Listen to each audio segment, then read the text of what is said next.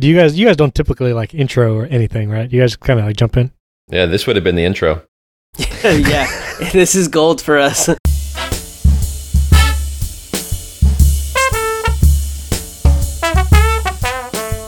For our podcast listeners, we have two special guests, double the special guests as last episode. I think the sound effects is good. Ben Lopez. I should have just left the last name out because I do not know Drew's last name. I'm so sorry. We say my last name. My last name is on the website, so it's whatever. Ben Lopez. How's it going, guys? How's it going, Steven, Nate? Yes. And Drew Kaufman. I got there it. It is. Woo! Welcome. But actually, you know what, Nate? I just gotta say, like, I met you in person. Yeah. You're a sweet guy. Really like you. But like, mayonnaise on a hot dog is disgusting. But have you tried it? I don't want to try it. Like, that sounds horrible. It is I just believe that mayonnaise goes well with any savory meat. And if you think of a hot dog, like you would put... What about a steak? What about a steak, I was Nate? about to say that prime rib and mayonnaise, huh? Yeah. Would you do that? I would, but I would call it aioli and make it fancy. I mean, that's what... give me a Chipotle aioli and it can go with any... Just got to fancy it up. But here's my argument. A bologna sandwich, people put mayonnaise on.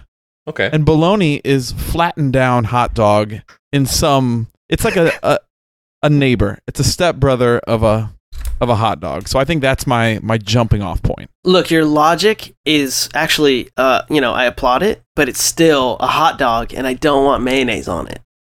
Okay. Have you ever tried mixing ketchup and mayonnaise though? I don't know if you know this, but I'm Spanish, and that's like so it's yeah. That's our main export. It's in the DNA, absolutely. So absolutely, I love that. I'm down with that. But you not liking ketchup on fries was also a little peculiar. I know. Yeah, it's part of the Dutch style, and that's how they enjoy it. And I tell you what, I don't go back to ketchup now.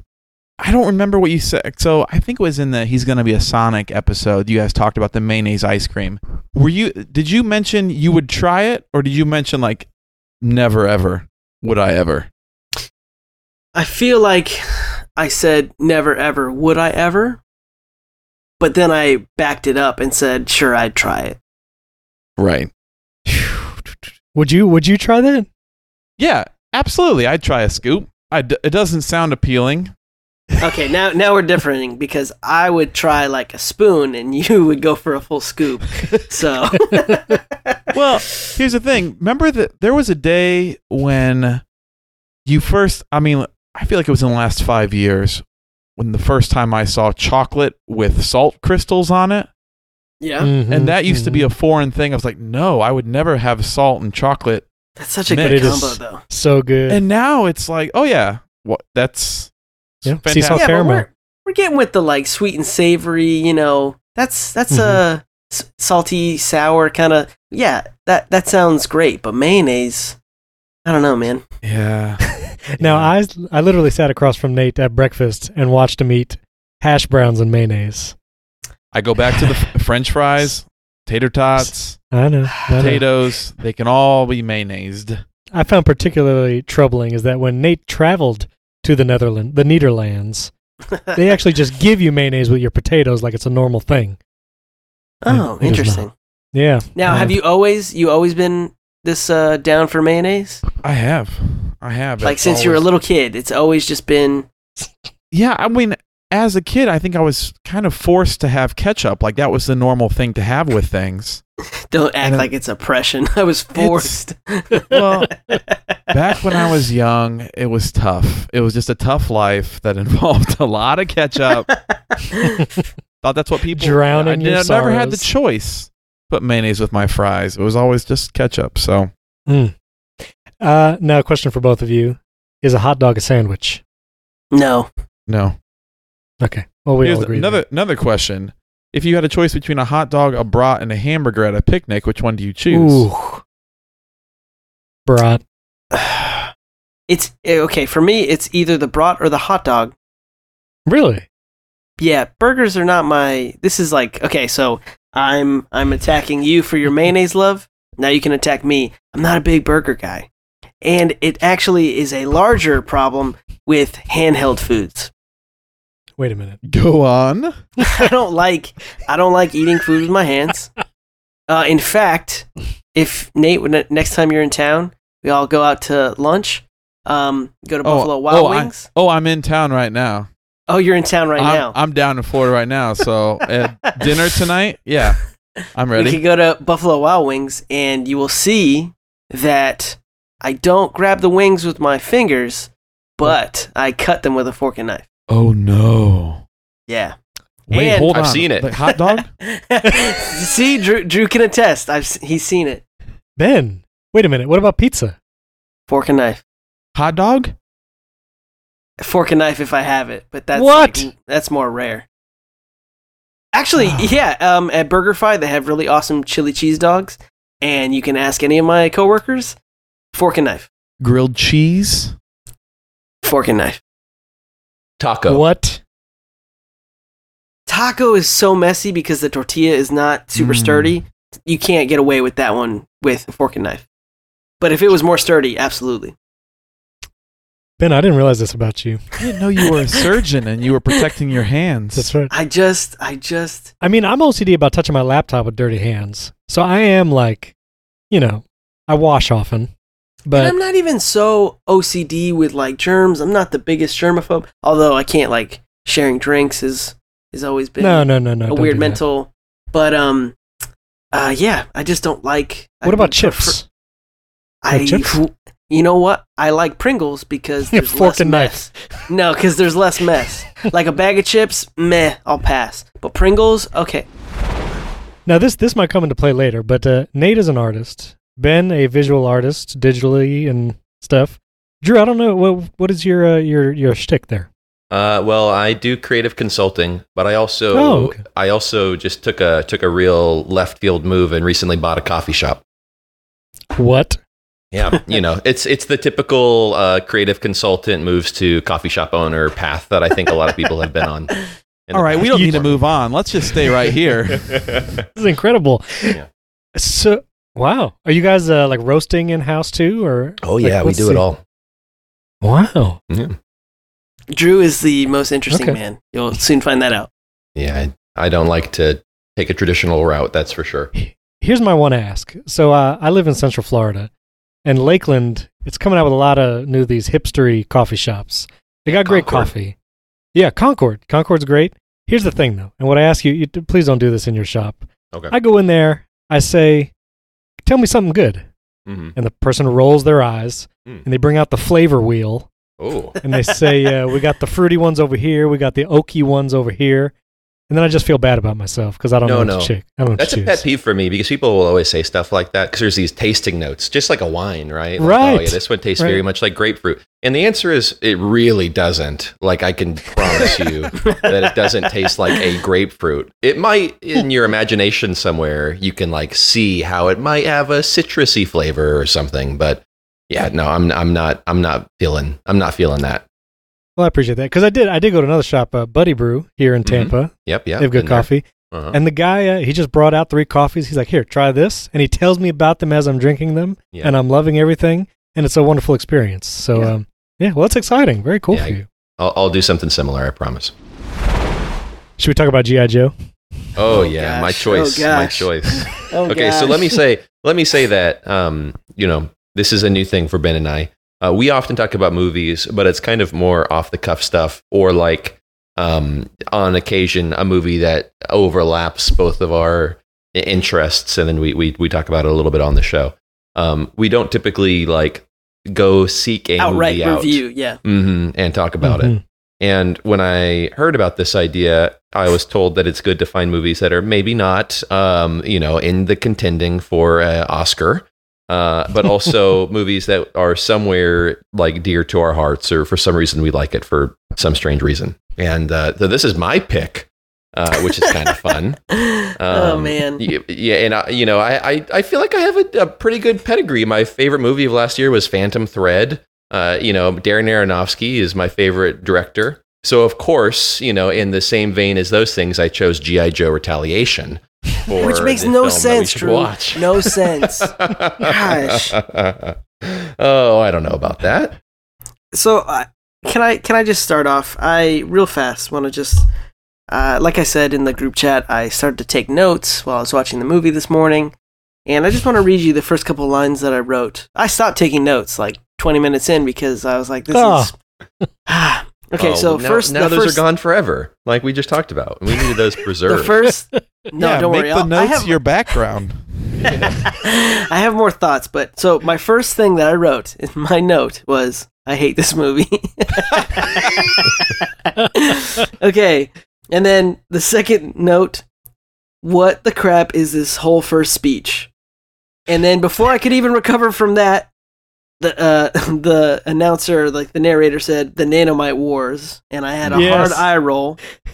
And then the Blade of Justice.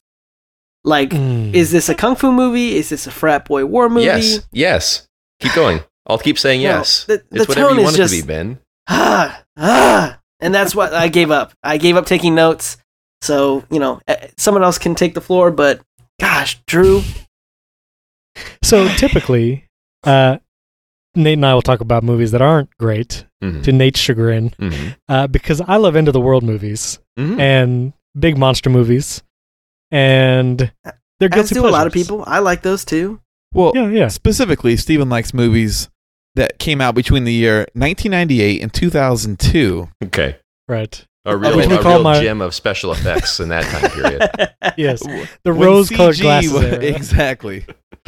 Which, the one movie we had to go back, we watched the 1998 Godzilla with Matthew Broderick. And that I had a hard check and said, no, this is terrible. Like, as fondly as I remember it was a terrible movie. It was very bad.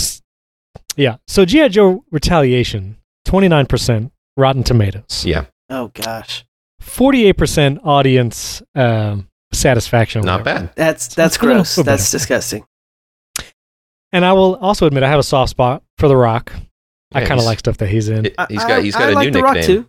Yeah, he should be called Franchise Viagra because he's always in he's in the franchise whenever they're like, you know what, we need a new star in this one. We need exactly. They're on the decline. They need to rejuvenate themselves. Yeah. Let's get The Rock.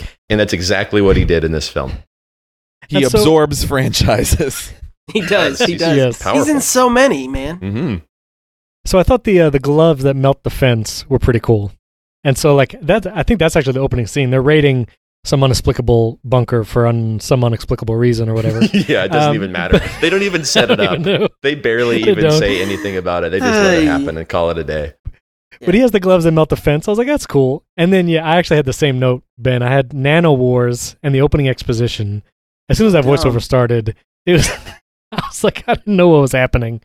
And the amount of times that the phrase "hell yeah" is said in this movie was pretty surprising. Drive it like you stole it.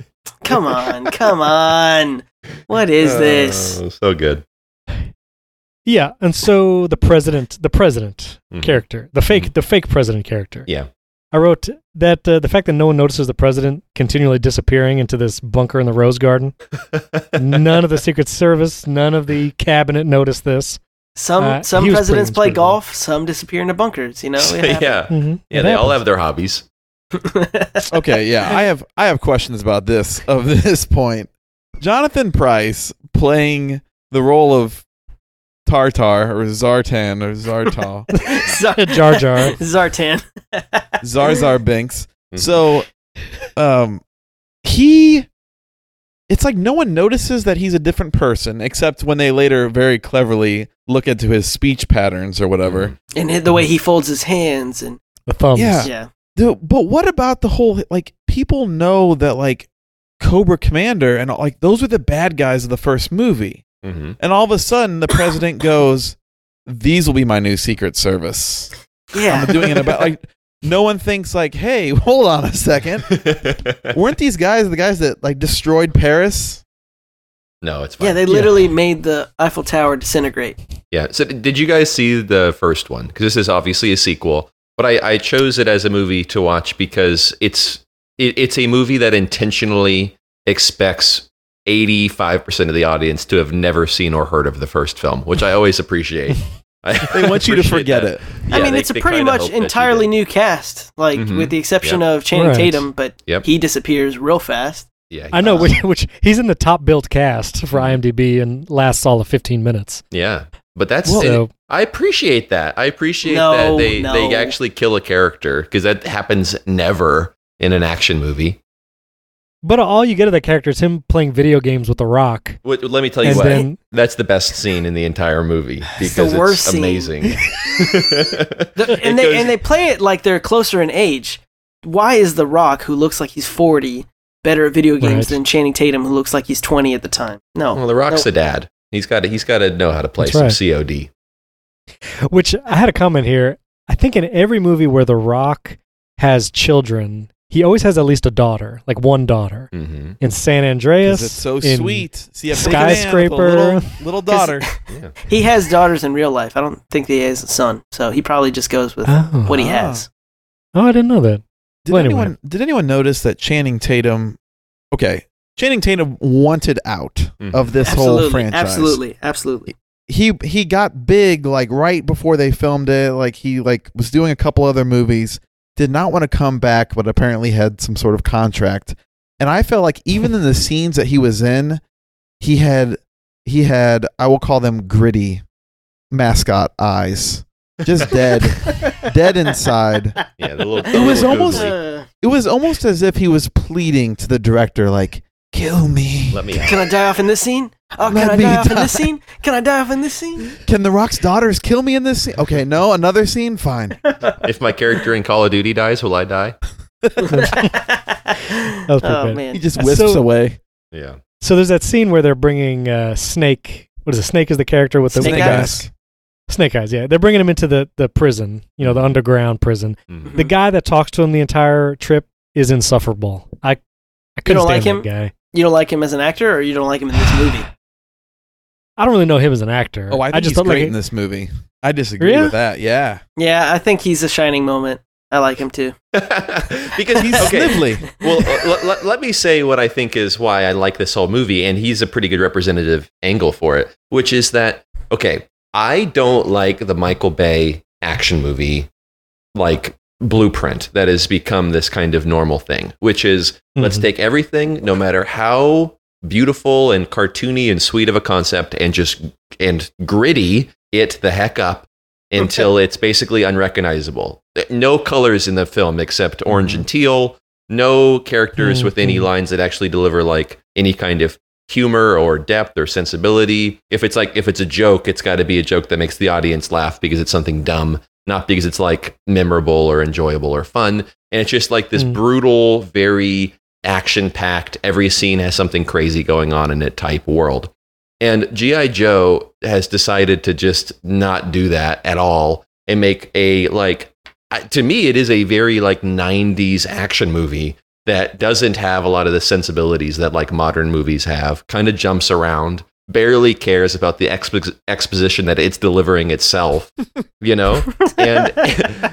doesn't try to make, and doesn't even try to make like the world real. Like they take this guy to a prison, but the prison is down a mine shaft in Switzerland or something weird like that. And I gotta say that was the one point that I did like, that it's so far down that it's not in Germany anymore. Yeah, that, I was like, that was cool. That was waters. cool. One point. And they don't hire some like stuffy warden to run it. They hire some guy that like revels in pain, I guess. I don't really understand, but it's like, oh, you look crazy. You're hired to be the warden of this high stakes international prison. So Drew, are you saying the G.I. Joe franchise, you like it because it's not trying to be serious? No. It knows it's like it's fun food for movie watchers, and so it just doesn't care. Exactly. Yeah, we got a ninja on a G.I. Joe team that's running the world's best, fighting squad. I don't really even understand like where and how all of that makes sense, but it just does in the movie's logic, and I appreciate it. The fact that you would be able to function as a member of any sort of fighting team and never remove your mask,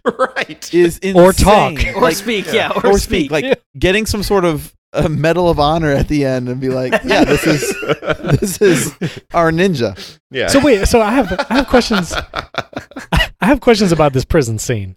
So there's 3 tanks, right? There's the white Cobra snake. Commander. Cobra Commander. There's Cobra Commander, the White Snake, and then the Black Snake, right? Mm-hmm. Like there's 3 characters in there. No. It's 2 of the characters from the previous movie, which is Cobra Commander, and then another character that does not make it back into this film. He is, quote, out of the band. So, right. No, that is a literal quote. So you're out of the band.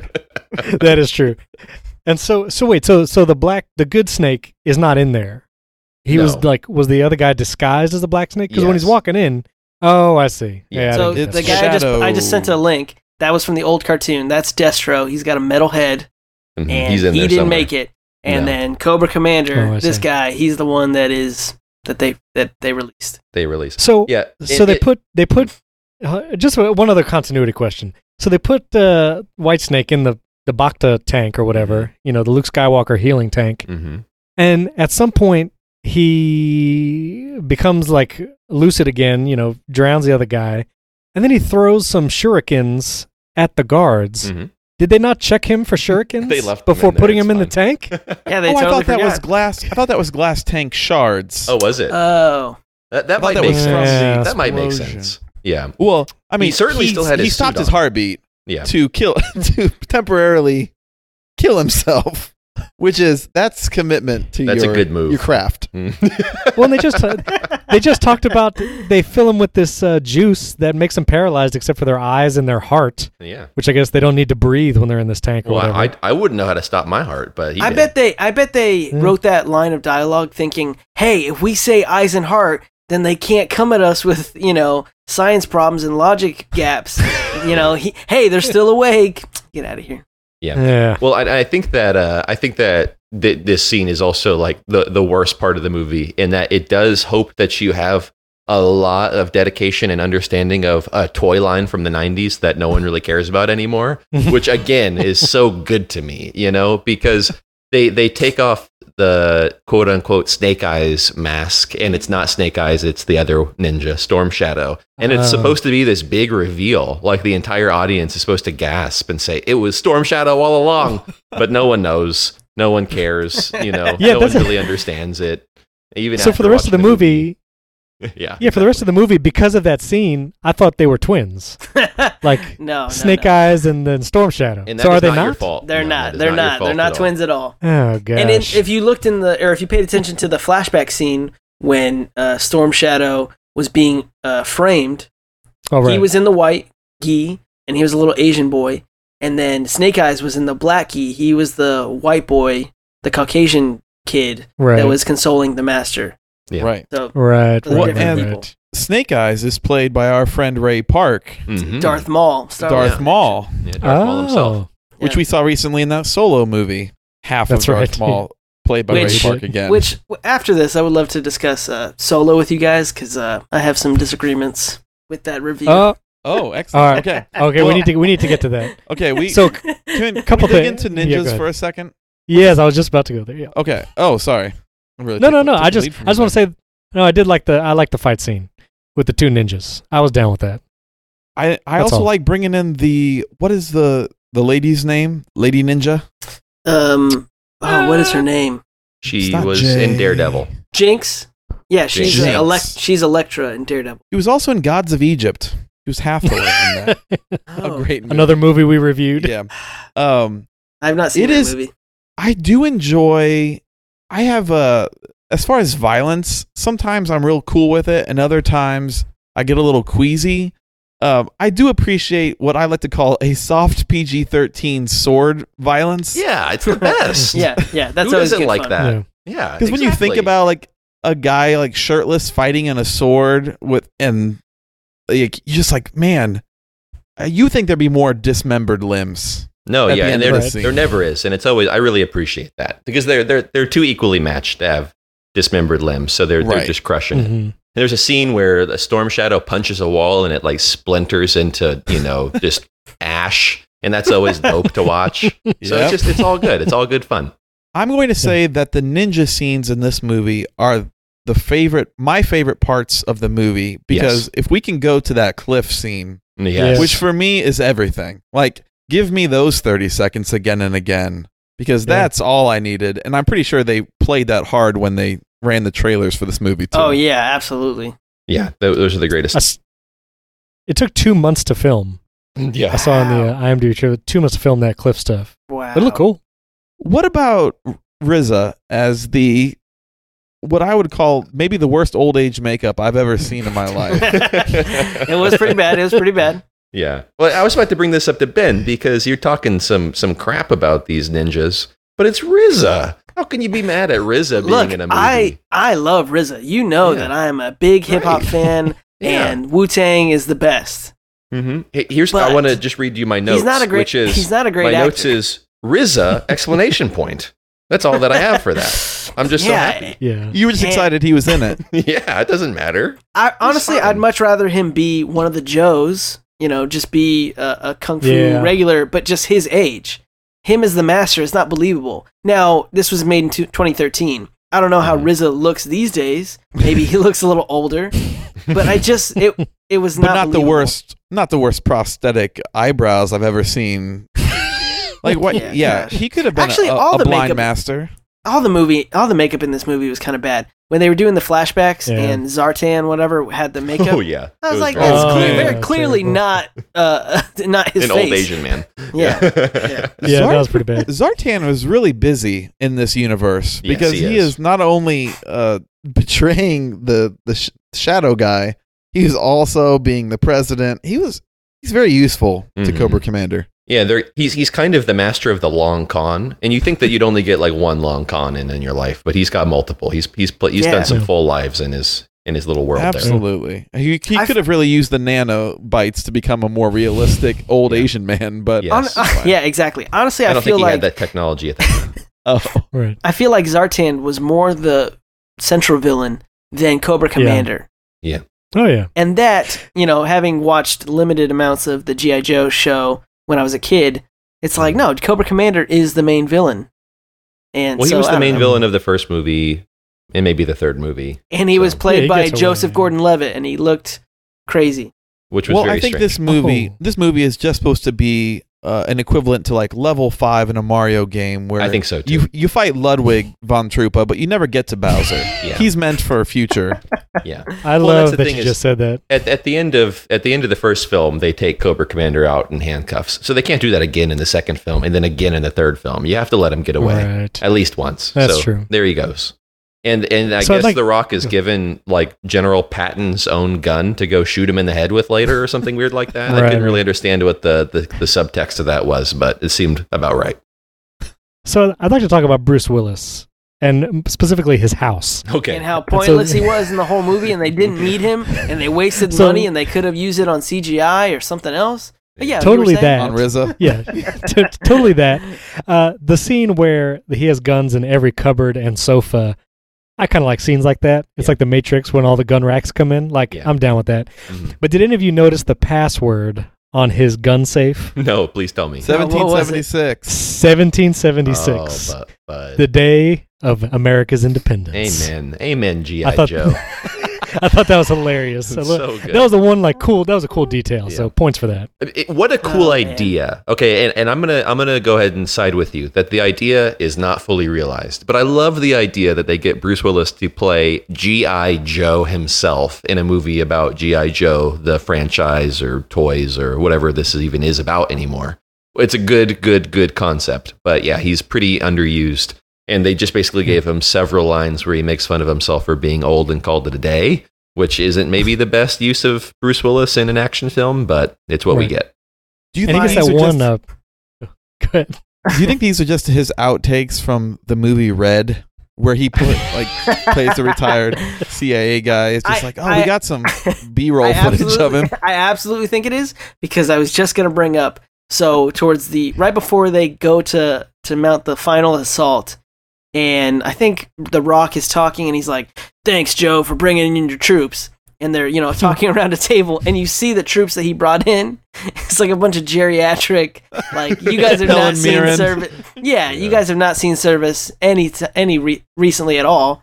So it's definitely from Red. Definitely. Morgan Freeman comes in. I think that maybe every Bruce Willis film at this point is outtakes from another Bruce Willis film, because I don't really think that he's necessarily giving us his A game anymore. I didn't see the latest Die Hard, so I can't like confirm this, but I had heard that he keeps saying like I was supposed to be on vacation or something and then do Die Hard. And it's because he was literally supposed to be on vacation, but they gave him enough money that he decided not to go on it and instead come and do that movie.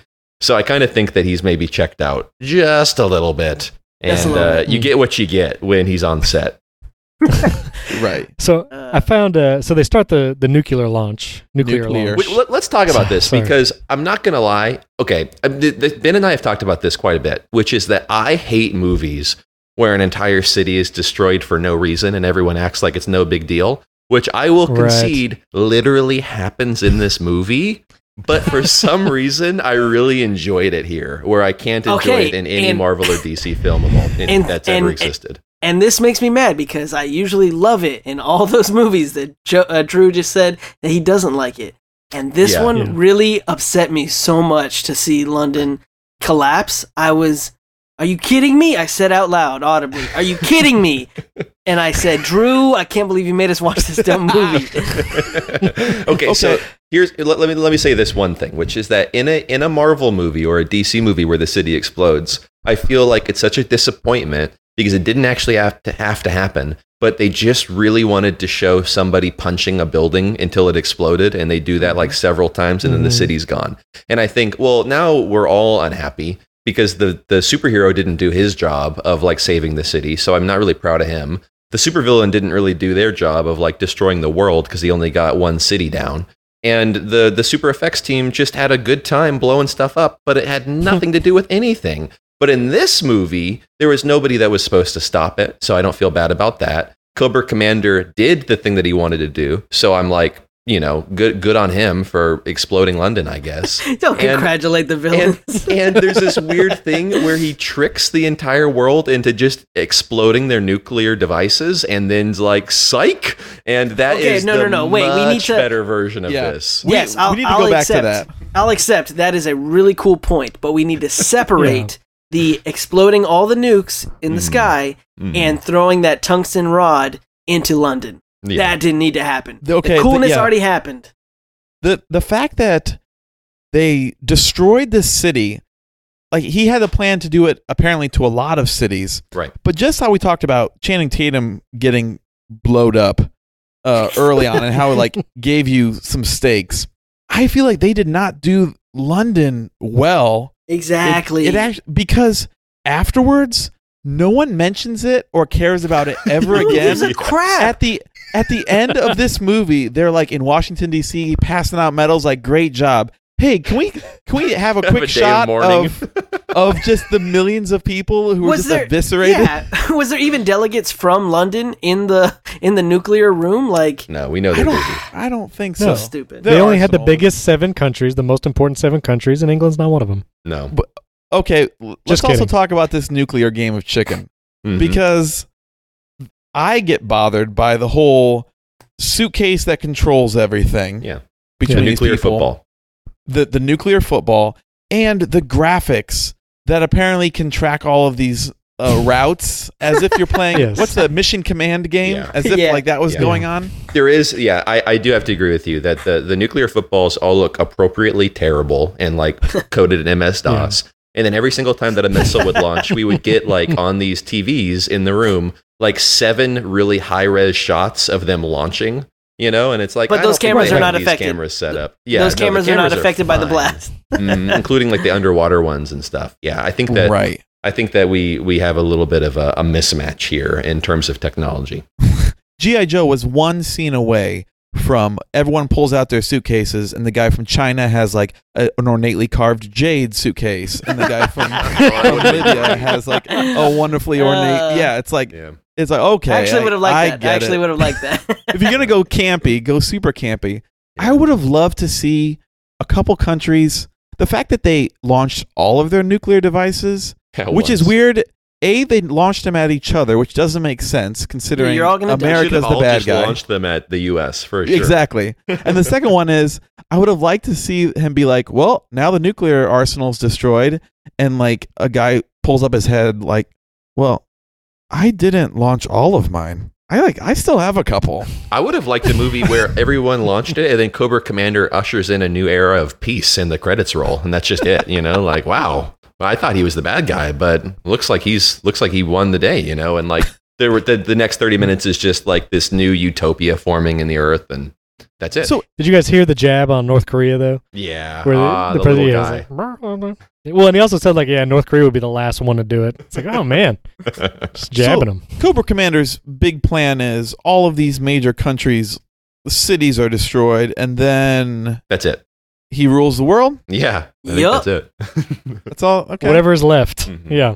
This film also has what I love in the kind of traditional Star Wars class of action films, which is that there's a whole like infantry of like grunt level Cobra workers that I always just think is such a great idea. Like, how did you become that guy who's like launching the satellite and like working for Cobra Commander, but you probably get paid like a minimum wage? Do you think you're doing good things? Yeah, it is. How does he feel about checking in out of work every day? I thought it was strange in that, back to that cliff scene real quick, how many red ninjas there were and how many grappling hooks they have on them at all times. It seemed like they shot grappling hooks 3 or 4 times, and it just seems strange to be prepared. So as the Rock and the G.I. Joes go to like get Cobra Commander, I felt like the Rock was driving that tank thing in the middle of nowhere. Exactly. And for some reason, there were all these enemy tanks. For what reason? I don't understand what they were guarding, because there was nothing out there. It didn't seem like they were anywhere near that thing. Yeah, that was the only purpose I could grok from that. Yeah, I mean, there's a few scenes in this film that you can tell they spent a whole of 5 seconds on. And the other one that comes to mind is they have a line that says, "I'll cyberblast an encoded beacon every 6 hours." Yes. And that was, I guarantee you that was a line of dialogue that was written once and never considered again. And I love that. That's a great way of writing, in my opinion. I'll cyberblast. I think an encoded beacon. Every 6 hours. The movie, because it's smart, it's hackery. The movie does a great job of having bad guys throughout, and I really appreciate when bad guys have their own, I'll call them like bad guy superpowers or skill set. So we got the Firefly dude. Yeah, he's great. You got the Ninja Storm Shadow guy. Mm-hmm. He can split a bullet in half with the sword. Fantastic. But the more that you can be kind of separate yourselves from other people and have your particular set of skills, the more I enjoy an ensemble movie. For example, like the one good guy had parkour skills for no other reason than to make scenes look cooler. That's right. So I kind of liked Firefly guy, even though I thought he was doing an Australian accent. Turns out I think it was Narlands. Oh, really? Yeah. I was Australian to be sure. I think he is Australian, but yes, he was doing a Narlands accent. So this is the classic Street Fighter Jean-Claude Van Damme as an American, but totally not an American accent thing going on, huh? Yep. Yeah. I did think the helicopter that Cobra Command escaped on with like the jets in the back, I thought that was pretty cool. Very cool. Yeah, exactly. Yeah, that was a cool view. Some good set pieces in this film. After they destroy all the satellites with a single button, they had the slow motion walk of the Rock and his team to slow heavy metal rock or whatever. Yep. And Oh, I will say that the least favorite part of this entire film for me is the music choices. There's 2 or 3 songs in here that, boy, oh boy, will either not age well or age wonderfully, depending on how much you want to enjoy this film as a 2013 piece of history. They really needed a Nickelback song to just really complete this nuclear weapon. Yeah. Well, so what Nate and I do at this point is we rate a film from 0 to 5 somethings. And while this movie didn't feature the nano stuff too much, they did play some key roles in explosions. Mm-hmm. And so from 0 to 5 nanobots, how would you rate this movie, G.I. Joe, Retaliation? I'll go last. Yeah, no, you want to go last. Oh, man. It's like the opposite of Shotgun. Okay. Okay. Ben? 1 to 5. 1 to 5. Or 0 we do 0 to 5 because we watch some pretty bad movies. And so we like to leave that 0 open. Don't give it a 0, Ben. I'm not going to give it a 0, but it's not getting anywhere close to a 5. Honestly, I'll give it a 2 nanobots out of 5. 2 out of 5. So some redeeming qualities. Yeah, there were some cool moments, and I definitely have enjoyed this conversation with you guys, so that's, fun.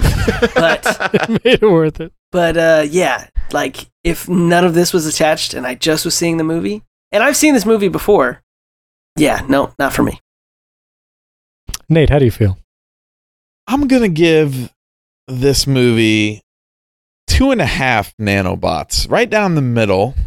To me, I've been a little bit swayed by Drew's persuasive words. Boo! I probably went into it feeling kind of 1.5, but it is true. This movie, it knows what it is and what it isn't. I think some of its faults are, it's You're giving it too much credit, guys. I don't think that intellectual when they made this movie. I think it knows it's kind of campy and dumb. Yeah, I think it totally does. Where I think it falls the most is it doesn't prioritize the right things, I think, when it comes to production value. And if you kind of strip away the fun action scenes, it really is super, super hollow. And I kind of like a moment of caring about the characters. I didn't have any of that anywhere in this, except maybe the people of London. I felt bad for them. Yeah, even though you don't see a single one. Time, yeah. But other than that, like, I flipped off my brain entirely for this movie. So I think I would have just as much fun watching a 2-minute YouTube clip of the action highlights. But overall, it's not long enough to make me dread. Like, this is my second time viewing it too. It wasn't a terrible thing. It had a couple moments, but overall, I give it a meh. 2.5. Well, I will give it back to 2 nanobots. Yes. There were a couple moments, like the 1776 password, like someone was thinking. Somebody on this movie production was thinking about stuff. And so I want to give them credit. This cliff scene was cool. And apparently, at least according to the IMDb trivia, the whole tungsten rod shot from a satellite is actually something the military has researched and could be possible. Oh, you like the science of this movie. So actually, well, the fact that it could actually be a thing, which is terrifying, but also kind of interesting. Yeah, I'll give it 2 nanobots. 2. I'm gonna go higher than you all. I'm gonna give it an honest to goodness 3.5 nanobots, and I'll tell you exactly why. Here it is. RZA and The Rock get 1 star. Project Zeus gets the 2nd star. The Honeywell thermostat that flips open to reveal all the guns gets a full star on its own. And then the Blade of Justice gets a 0.5 star. So that's 3.5 easy. That's 3.5 easy. I gotta say, I had no idea who RZA was until you guys said it, and I looked him up on IMDb as we were talking just now. But his lines were pretty insufferable. Very bad. They were very bad. But see, even that, man, I mean, what good kung fu movie have you watched that doesn't have some unsufferable dialogue? And he's just plenty of right kung after. fu movies. Have you seen not in English? Have you seen Ip Man? Those are fantastic. There's not bad dialogue in that at all. We're not The Raid, call that a kung fu whatever. Hero. Yeah, bro, don't even come at me with that. Kung fu movies. Can I are also great. say, I'm going to add in something else. Even I shouldn't, but I have to. Well, then please do. Snake Eyes is so stinking cool. Yeah. Yeah. And the fact that he doesn't talk, and yet probably I have the most emotional connection with him in this movie, I think serves to just exemplify how bad the script in this movie is. Or the guy who doesn't talk has the most development. Yeah, that is. Yeah, and I have to say, like, I ragged on like the speechless ninja thing, but I also think it's kind of cool, like, to have a character that just doesn't say a word. I'm down with that. Yeah, see, it's great. Well, thank you all. I wouldn't say great, but thanks for gifting us with this movie again. Mm-hmm. Can you guys briefly say how people who listen to our podcast but do not listen to yours yet can find you guys on the social medias? Nate's a professional social media. It's very clear. I just learned about Twitter. Yeah. Yeah, well, I'm basically at Drew Kaufman everywhere. And Ben and I have a podcast that you can listen to at bdyst.fm. Yep, Right. super easy to find us there. And I'm a multitude of usernames and handles because Ben Lopez is super common and everyone takes that. So I would just say you could search Instagram and look up The Late Night. And night as in night like shining armor. So The Late Night on Instagram. And that would be the place to look me up. Yeah, go ahead and tell us your handles. Tell us, Nate. I never know what I am, so Steven does all of this for me. Steven, take it away. So you can find our podcast, moviesontheside.com, on the internet. And then you can go on Twitter at moviesontheside.